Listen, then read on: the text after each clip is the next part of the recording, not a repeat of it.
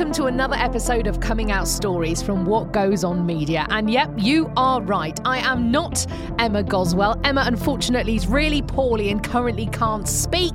So instead, I'm producer Sam Walker, who's jumping in to introduce this brilliant episode just for you. And do keep listening, please, because at the end of this week's interview, you are going to have the chance to win yourself a copy of the Coming Out Stories book. So do keep listening. In this episode, you're going to hear from Lorelei. She is a trans woman who lives in Bolton in the north of England, and she's a cosplayer, musician, and former musical theatre actress. She describes herself as a goth gremlin version of Elvira. So if you love your sci-fi and you're well acquainted with the Marvel Universe, or even if you're not, you're really going to love this episode. Here's Lorelei. I think like many trans people I knew from a very young age. I mean, I grew up watching a lot of cartoons, late 90s, early noughties cartoons, and I identified with a lot of female characters on those cartoons. So Raven, Starfire from Teen Titans, Jubilee from the 90s X-Men cartoon. Hell, even stuff like I grew up watching the Super Mario Nation stuff with Jerry Anderson. So looking at people like Lady Penelope or the Destiny Angels from Captain Scarlet and thinking, why don't I look like that? And just wondering why my body and why I didn't sound like that, why I didn't look like them. Well, I mean, a lot of those references are ones that I don't know, but... oh, gosh, come on. I know, well, different ages, darling. I mean, you say that, but I grew up with a lot of stuff from the 70s and the 80s and the 90s when I was a kid, just because I was like 4 years old in year one, and the teacher was like, hey, draw some pictures of some cartoons and things you've been watching. Everyone else is doing the standard, you know, Powerpuff Girls, Dexter's Lab, SpongeBob, and there's me drawing fucking Chorlton and the Wheelies. Yes, Chorlton and the Wheelies, that's definitely more my generation. Yeah, but I still remember the theme tune. But what was it like growing up then? Was there a sense of anger or frustration or confusion in terms of, you know, being presumably forced to wear boys' clothes or play with boys' toys? Was that an issue for you? No and yes. I mean, I've always liked those sorts of things anyway, because like I didn't see a point of assigning, this has to be a thing for boys, or this has to be a thing for girls. It always confused me why things had to be that way. Like, sure, I'm a kid, I'm going to, got Power Rangers, Transformers, Model Train, stuff like that. And then like my sister has got like, it's a plastic cutlery set with a picture of Barbie on it. It's like, why is that necessarily? The boys always got the cooler toys. I don't know. I have to agree with you on that point, actually. I loved my toys as a kid because I used to play with things like Evel Knievel and Scale Electrics and stuff like that. Much more fun, wasn't it, really? Yeah. Was there a clothing issue, though? Because I certainly remember growing up having mother forcing me to try and wear skirts and things. Did you have a similar issue? Yeah, I always wanted to wear things like skirts and dresses and, kind of like, why can't I wear these? Why is that wrong?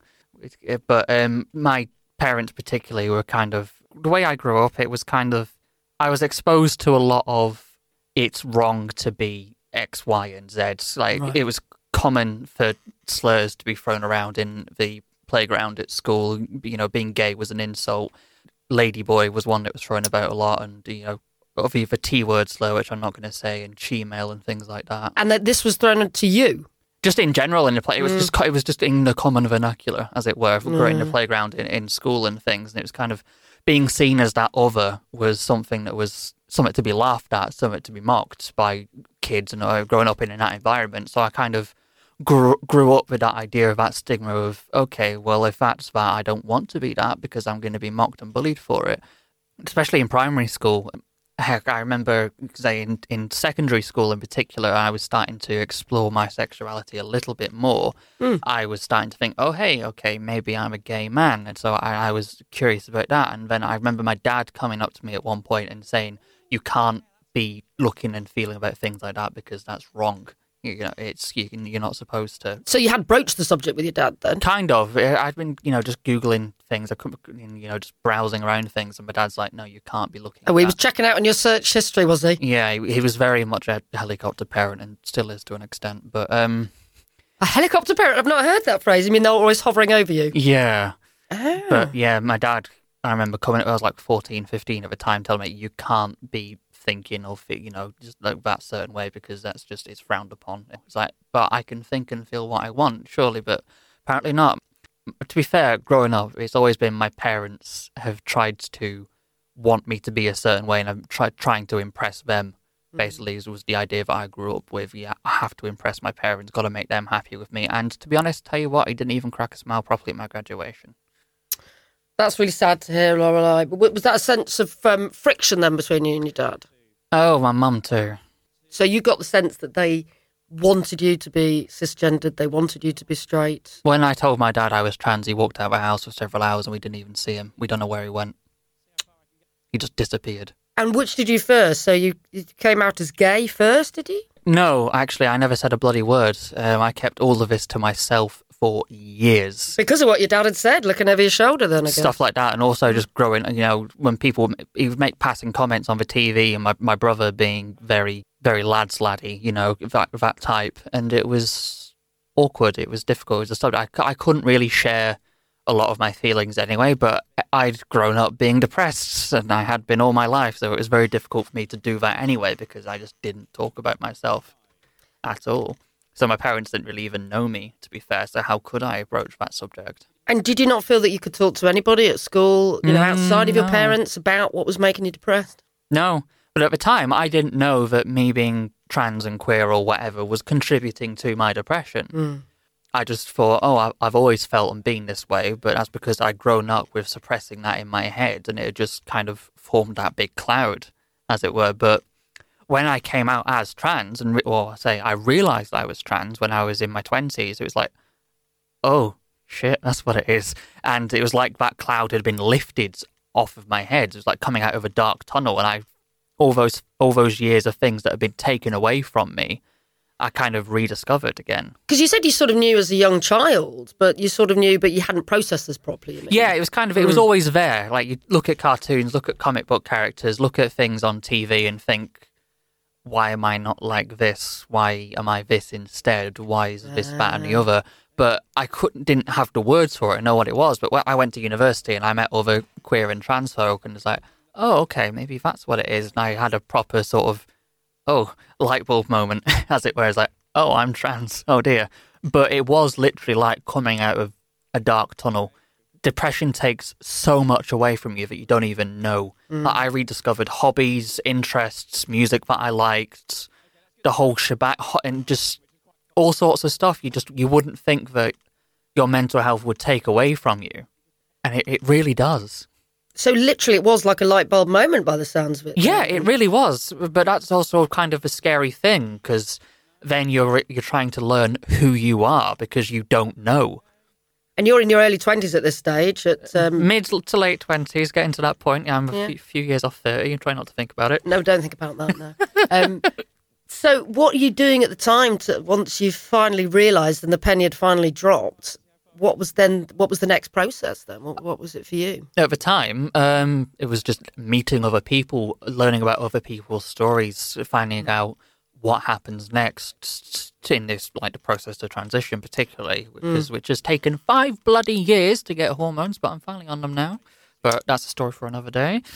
But it's an important story though, isn't it? Because I think, people who don't understand actually think it's so easy, and look at all these young people being given hormones and changing their genders. Which is just so not true. No. Right-wing media, check your fucking facts. But, excuse me, pardon my You're French. allowed to swear in podcasts, it's fine. All right, fine, fuck it. Right, anyway. Yeah, fuck it.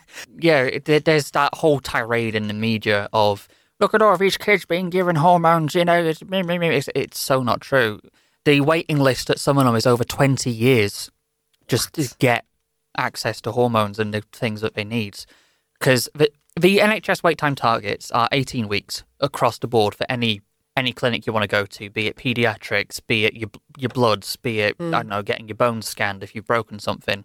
Yeah, the target wait time is 18 weeks across the boards. And most gender clinics in particular, because they are so underfunded and...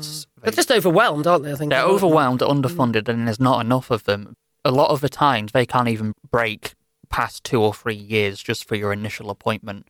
It took me 2.5 to get mine. 2.5 years just to speak to a medical professional about your gender identity. Yeah, which would tell me stuff I already knew about myself, ask me questions about myself which were just blindingly obvious, and then hand me off to the next person to do the same thing again, who then handed me off to a third person to clarify the stuff that the second person had told me and basically say, yeah, you have gender dysphoria. Yeah, I knew that. I didn't need 3 people to tell me. just tick the fucking box and let me go. But they won't, because they won't do it until they've signed it off as a medical professional. Which is complete nonsense, because the idea of informed consent can exist, which is what it should be, and it is the case in several other places around the world, where you can just go in and say, I'm this, I'm giving my consent to do this, give me what I want. Give me the hormones. Yeah. But it took 5 years Took me 5 years. from first approaching the NHS to then eventually getting any sort the of GP also didn't push anything through for 6 months until stuff got reviewed. Well, yeah. Because that is also a point. Sometimes GPs just won't act on it, even though you have a right to care. So feel free to tell your GP, no, I have rights to this medical access. Do it, or else. Gosh. It really is not easy being trans, is it? It's not easy to become the person that you want to be. No, it's not. And you have to deal with the people who stare at you in the street, people who shout slurs at you. I've been assaulted at least 3 times. By strangers in the street? Yeah. I had one person try and grab my chest on the train, and the British Transport Police wouldn't do anything about it because my presence there was what instigated them in the first place. Basically, I shouldn't have been there. Recovering self-harmer, I've attempted suicide like 3 times. And is this through abuse, or is this through... Abuse, my depression, I have anxiety issues, and former partner who I was with, my first boyfriend, also killed himself. I've been through the worst. You have been through it all, haven't you? I've seen it all at this point, yeah. Yeah, absolutely. But, in such a young age as well. So, but was a lot of your depression down to your dysphoria, for want of a better word, yeah. or the fact that you felt like you couldn't come out as trans to begin with, couldn't you, because of everything you were hearing in the playground and in your home, and in the media and on TV. I mean, you look at films like Ace Ventura. The final act, the final 5 minutes of that is just them laughing at the character for being a trans woman. Because, oh, look, it's a man in a dress. Huh? And they're just pointing and laughing at them. You're exposed into things like that in the media, just growing up. Or, like, I'm a big fan of horror movies. I love my slasher movies. I would marry Jason. But anyway. I don't even know who that is because I hate horror movies. But never mind. I'm sure some people will get that reference. But you grow up watching a lot of horror films, and the idea of being queer was stigmatized as an idea of the other, particularly in horror movies. You look at things like Nightmare on Elm Street 2, you look at Sleepaway Camp, where the murderer is actually a trans woman. You look at even Psycho is an infamous example. Well, yeah, and even more mainstream, Silence of the Lambs. Yeah, Buffalo Bill. I did my dissertation on this at university, so it's stuff I can talk about. I was literally about to say there's a dissertation in this for somebody. No, I've already done it, sorry. Already been there, done that, written that, got the T-shirt. Yeah. Quite literally. I was 2 points off at first. Very annoyed. Definitely a book in it in the future, though. Well, I was considering pushing it for my masters, but who knows? So take us back to those moments then when you were still presumably a teenager or your early 20s. Now, the penny had dropped at this stage, so you'd been in your 20s, and you were still too scared to come out as trans. What actually made you be brave enough to come out and tell your parents and tell other people? Oh, because I didn't give a shit anymore. I couldn't be bothered hiding it anymore. It was kind of like, I'm old enough to stand up for myself now. I had a job at the time. I had my own place. And it's like, you know what? If you don't like it, go fuck yourself. This was my thought process. I appreciate that it's difficult for some people. Not everyone feels they can and is able to even talk to somebody. But that's why you have groups like Switchboard and other things out there who will be able to direct you to someone who can give you support. But for me, I had just grown tired of fighting. When I had discovered that I was trans anyway, it was such a big mood, but it was partially it was a bit of an ego boost, but it was such a good mood booster. I felt, how do I describe it? I felt lighter. It was just like a weight had been lifted off my head and off my shoulders. I was sleeping better. I was eating better. So I had rediscovered hobbies and interests. It sounded like you discovered who you could be and who you wanted to be. Yeah, that is exactly it. I discovered what was kind of in there all along that I had never known about. And part of me that I had buried and tried to replace with someone else. That's probably what the main thing was. I mean, there is a reason people call it a dead name, I suppose. That person who I was no longer existed. And how did your parents deal with that? Did they cope with it? Did they I actually told my mum before I told my dad. My mum knew for a good couple of years before my dad did. Oh, wow. What did she say? She kind of was just like, yeah, I kind of knew. Right. She didn't say she knew exactly, but we sat down on the sofa and talked about it, and she's like, I've always known there was something. That was kind of her response. It was like, I don't give a shit, but yeah, kind of knew there was something there. I wasn't sure if you were gay or what, but yeah, kind of knew. So she was just fairly, yeah, all right, fair enough. My dad's, he just walked out of the house and we didn't see him for several hours. What was his reaction when he finally came back? I kind of burned that from my memory, to be honest. He kind of said it was hard for him to take me seriously when I was saying it, but it's just like, no, I'm looking you dead in the eye and telling you. And he was like, right, okay, that's a lot to take in. I don't know what I'm going to think or what I'm going to say, but okay. But he did walk out the house for like a good couple of hours and we don't know where he went. And that obviously bothers you to this day. Oh, he might not have come back. Yeah. But he did come back, and he didn't say anything hurtful at the time. No, not to my face. But I'm guessing you always worry about worst case scenario, don't you, when anyone comes I was prepared for that worst case scenario. I'd already packed my suitcase and was ready to go. Yeah, really? Yeah. I was expecting that outcome. And have you got any siblings? I have a brother and a sister. And what was their reaction? I didn't actually tell them. Oh, okay, so you're not close. Well, no, they know, but I just didn't really tell them properly. My brother just found out, and I think he was a bit upset I didn't tell him, but I don't get on very well with him, so... And your sister? It was just literally a passing comment. Oh, by the way, I'm trans. And she was like, yeah, all right. And then she just walked off because she was going to work. I mean, in a way, that's kind of what we all want, isn't it? We don't necessarily want a big load of drama. She literally just did not react. She was just blinked. She's like, yeah, all right, okay, cool. All right, see ya. And just left. And they all use your chosen name? No. My dad still calls me by my dead name a fair bit, which is very annoying. Well, it's probably more than annoying, isn't it? It's probably hurtful, is it? Yeah, well, when you're trying to unlearn nearly 30 years of ingrained behaviour, I can appreciate it's difficult for some people, but... And why did you pick the name Lorelei? I just liked it. My first choice for a name was actually Jean, Jean, but that comes from X-Men comics, because I was thinking Jean Grey. I am a big comic book fan. I have been all my life. So, saying to you before, I grew up watching the 90s X-Men cartoon. Like Rogue and Jubilee were my big lesbian crushes growing up, but I always loved, particularly X-Men, but as a kid I just appreciated for, oh hey, it's cool superheroes doing stuff, but now I appreciate it for the fact that the metaphor for what it is, as well as what it continues to stand for. I feel like I need to do a lot more research to talk to you about these sorts of things.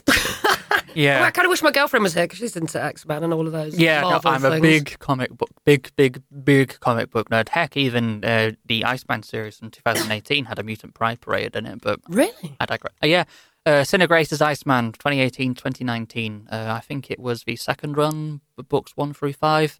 Because Iceman came out as gay around about then. Well, I'll say he came out as gay. He was forcibly outed by his teammate who telepathically read his mind without his consent. But anyway. Right, I mean, it happens to all of us, doesn't it? Oh, I know. But yeah, I grew up surrounded by that media. Yeah, so I originally chose that, but it was that was a placeholder. It wasn't really something I'd settled on. It was just what I was using in the interim. And then I was just browsing through names I liked. I was settled on Loretta for a while, a Victorian name. I settled on Lillian, but then I found out my great aunt was called Lillian, so I don't really want to reuse it. But I was like, oh, Lorelei's a nice name. Yeah, I'll stick with that. And funnily enough, I found it from Pokemon, but go figure. Yeah, there you go. Well, it does sound like the comic book world as well, sort of... Oh, there is so much in comics. Not saved you, but sort of inspired you and gave you comfort in a lot of ways. Yeah, it was my... Comic books and video games and cartoons were my escape and my coping mechanism. Granted, my mental health issues took a lot of that away from me at the time as I was growing up, but I rediscovered that coping mechanism and I still use it to this day. I can beat Mega Man 2 in about 40 minutes. It's interesting, actually. I think a lot of LGBT people do gravitate towards comic books or... Tabletop games is a big one. Really? Yeah. D&D is a big one in LGBT spaces. I didn't know that. Warhammer, particularly Age of Sigmar, is quite popular amongst a lot of trans people in particular. Yeah. But sci-fi in general, and you do find a lot of LGBT Doctor Who fans and the like. Oh yeah, big Doctor Who fans. A lot of them tend to be LGBT, I've found. But that's because sci-fi as a medium is the best one for exploring those aspects of the human condition. Sorry, this is my literature degree coming in, but it is the best genre for talking about that. I mean, you look at Star Trek, for example, it's the most positive outlook for a future that there can be in the science fiction. Particularly when it was coming out. I mean, you had one of the first interracial kisses on TV. You had a black woman on the bridge with a white man doing stuff that a white man can do. Lieutenant Uhura was one of the most important characters in science fiction of all time, and I will stand by that. But and then don't start about Dr. Spock. Yeah, Dr. McCoy, you're thinking of. Mr. Spock is somebody different. He wasn't Sorry. the doctor. Mr. Spock. Mr. then. Spock. Oh. Yeah. Because he was from a different planet. He was a different race. So, but he was accepted as part of the team. Mm-hmm. And you had all of that through Star. I mean, there was a lot of episodes, particularly Deep Space Nine. Oh, God, Deep Space Nine is the most gayest Star Trek show on television. I love it. I feel like I need to do a lot more research and homework. But we haven't talked about friends. So you talked about your family and coming out to them. But what about friends at school and that when you were coming out? I didn't really have very many. I was bullied a lot in school because I was the quiet, shy, nerdy kids. You know, I'm the guy, well, I'm the girl now, but I was the guy that everyone would go to because, oh, hey, I'm the smart one. Let's just, pick on them because that makes sense. Bully the person who's smart can help you with all your homework answers. I don't think so, but that's just how it was. And then being bullied for being gay in school or presumed to be gay in school. I didn't tell anyone, but people somehow knew. People are just very good at spotting different, aren't they, or different? Yeah, it's that pack mentality of singling out of a weak one in inverted commas and pushing them out of a group, which is a horrible thing to do, and no one should ever do that. And if you have ever been through that, I sympathise because I've been there. So you mentioned you thought you might be gay at one point. What is your sexuality now? We talked a lot about your gender. I am a pansexual person. I lean towards lesbian, but okay. If I'm into it, I'm into it. Okay. So you've had relationships with both genders? Yeah, I've had relationships with men, relationships with women, with other trans women, with trans men, of non-binary folk. Which definitely makes you pan. Yeah. Throw it all in the pot, why not? And is that something that you talk to your family about much? Or not? No, I make passing comments every now and again, but I don't tend to talk about my relationships with my family. It's none of their business. To be fair, I don't really engage with them a lot. But that's because you can choose your family isn't necessarily tied by blood. Yeah. What you just said then is just a thread that keeps coming up in coming out stories a lot, actually. Yeah. We do choose. We're very good at choosing our new families and having our own families, aren't we, LGBT people, I think. That's why I love being in those openly queer spaces like comic shops, like tabletop stores, engaging with other people in events like Pride or Comic-Cons. There's so many queer people at Comic-Cons you would not believe. It's a good, welcoming and open space where you can be yourself. That's one of the things I love about doing cosplay as well, is I can dress up as other characters and it's like, I'm just embracing that. I'm doing Princess Rosalina at the moment. So go on, where's she from? She's from Super Mario. Right, okay. Mario Galaxy on the Wii, and then she shows up in all the Mario Kart and the golf and shit as well. But are there a lot of LGBT people in cosplay, do you think? Oh yeah, so many, so many. You would not believe the amount of queer people who do cosplay. It's a whole other world. I'd love to find out a bit more about it. If we had more time, I would. Oh, but before you go, I do want to find out what advice you might have for other people questioning their gender identity, maybe there at school, the place you were a long time ago, and getting bullied and not feeling confident to come out or talk about it. Don't be scared of yourself and of other people. You are your own person. You don't have to be afraid of what's inside your head that may be causing you all that grief and all that strife and is all that's confusing. There are other people who have been through the same situation as you, or can sympathise and empathise having been in similar ones. Don't be afraid to reach out and talk to people, because chances are there's going to be someone who knows someone who can help or will be able to help you themselves.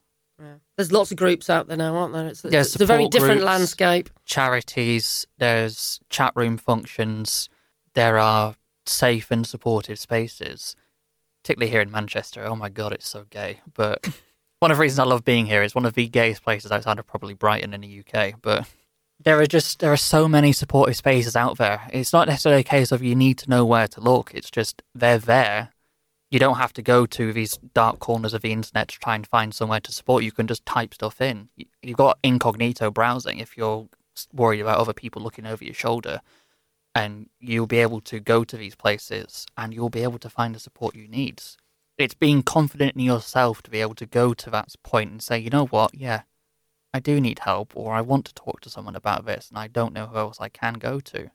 Because those spaces are there, and that's what they're there for. They're there for you, to help you.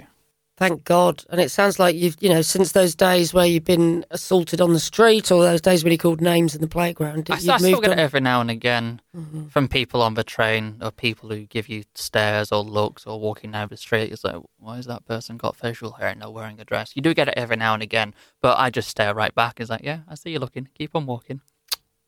You've got to be strong, haven't you? You've got to be really secure and confident. You do have to have a thick skin. I've heard it all at this point, but hey, I may be a lady, but I've also got the strength of a fully grown man, so I will deck you on if you try anything.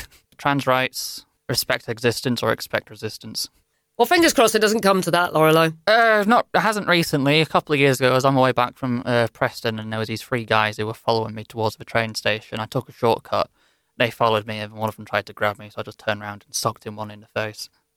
Literally, I was just getting the train home. He just grabbed me, and I just boom, punched him one. And he managed to get away okay? Yeah, I was fine. It didn't really hurt me. I did more damage to him. But you are in a better place now, confidence-wise. Oh my God, yeah, I am in such a better place. I am so much happier than I was. You would not believe. If you saw me 10 years ago versus me now, not only am I a completely different person, like physically, but emotionally, mentally, I was a completely different person.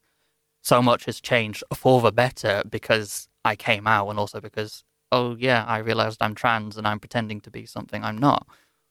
People use the metaphor for a butterfly, and I think that's probably the best way to describe it.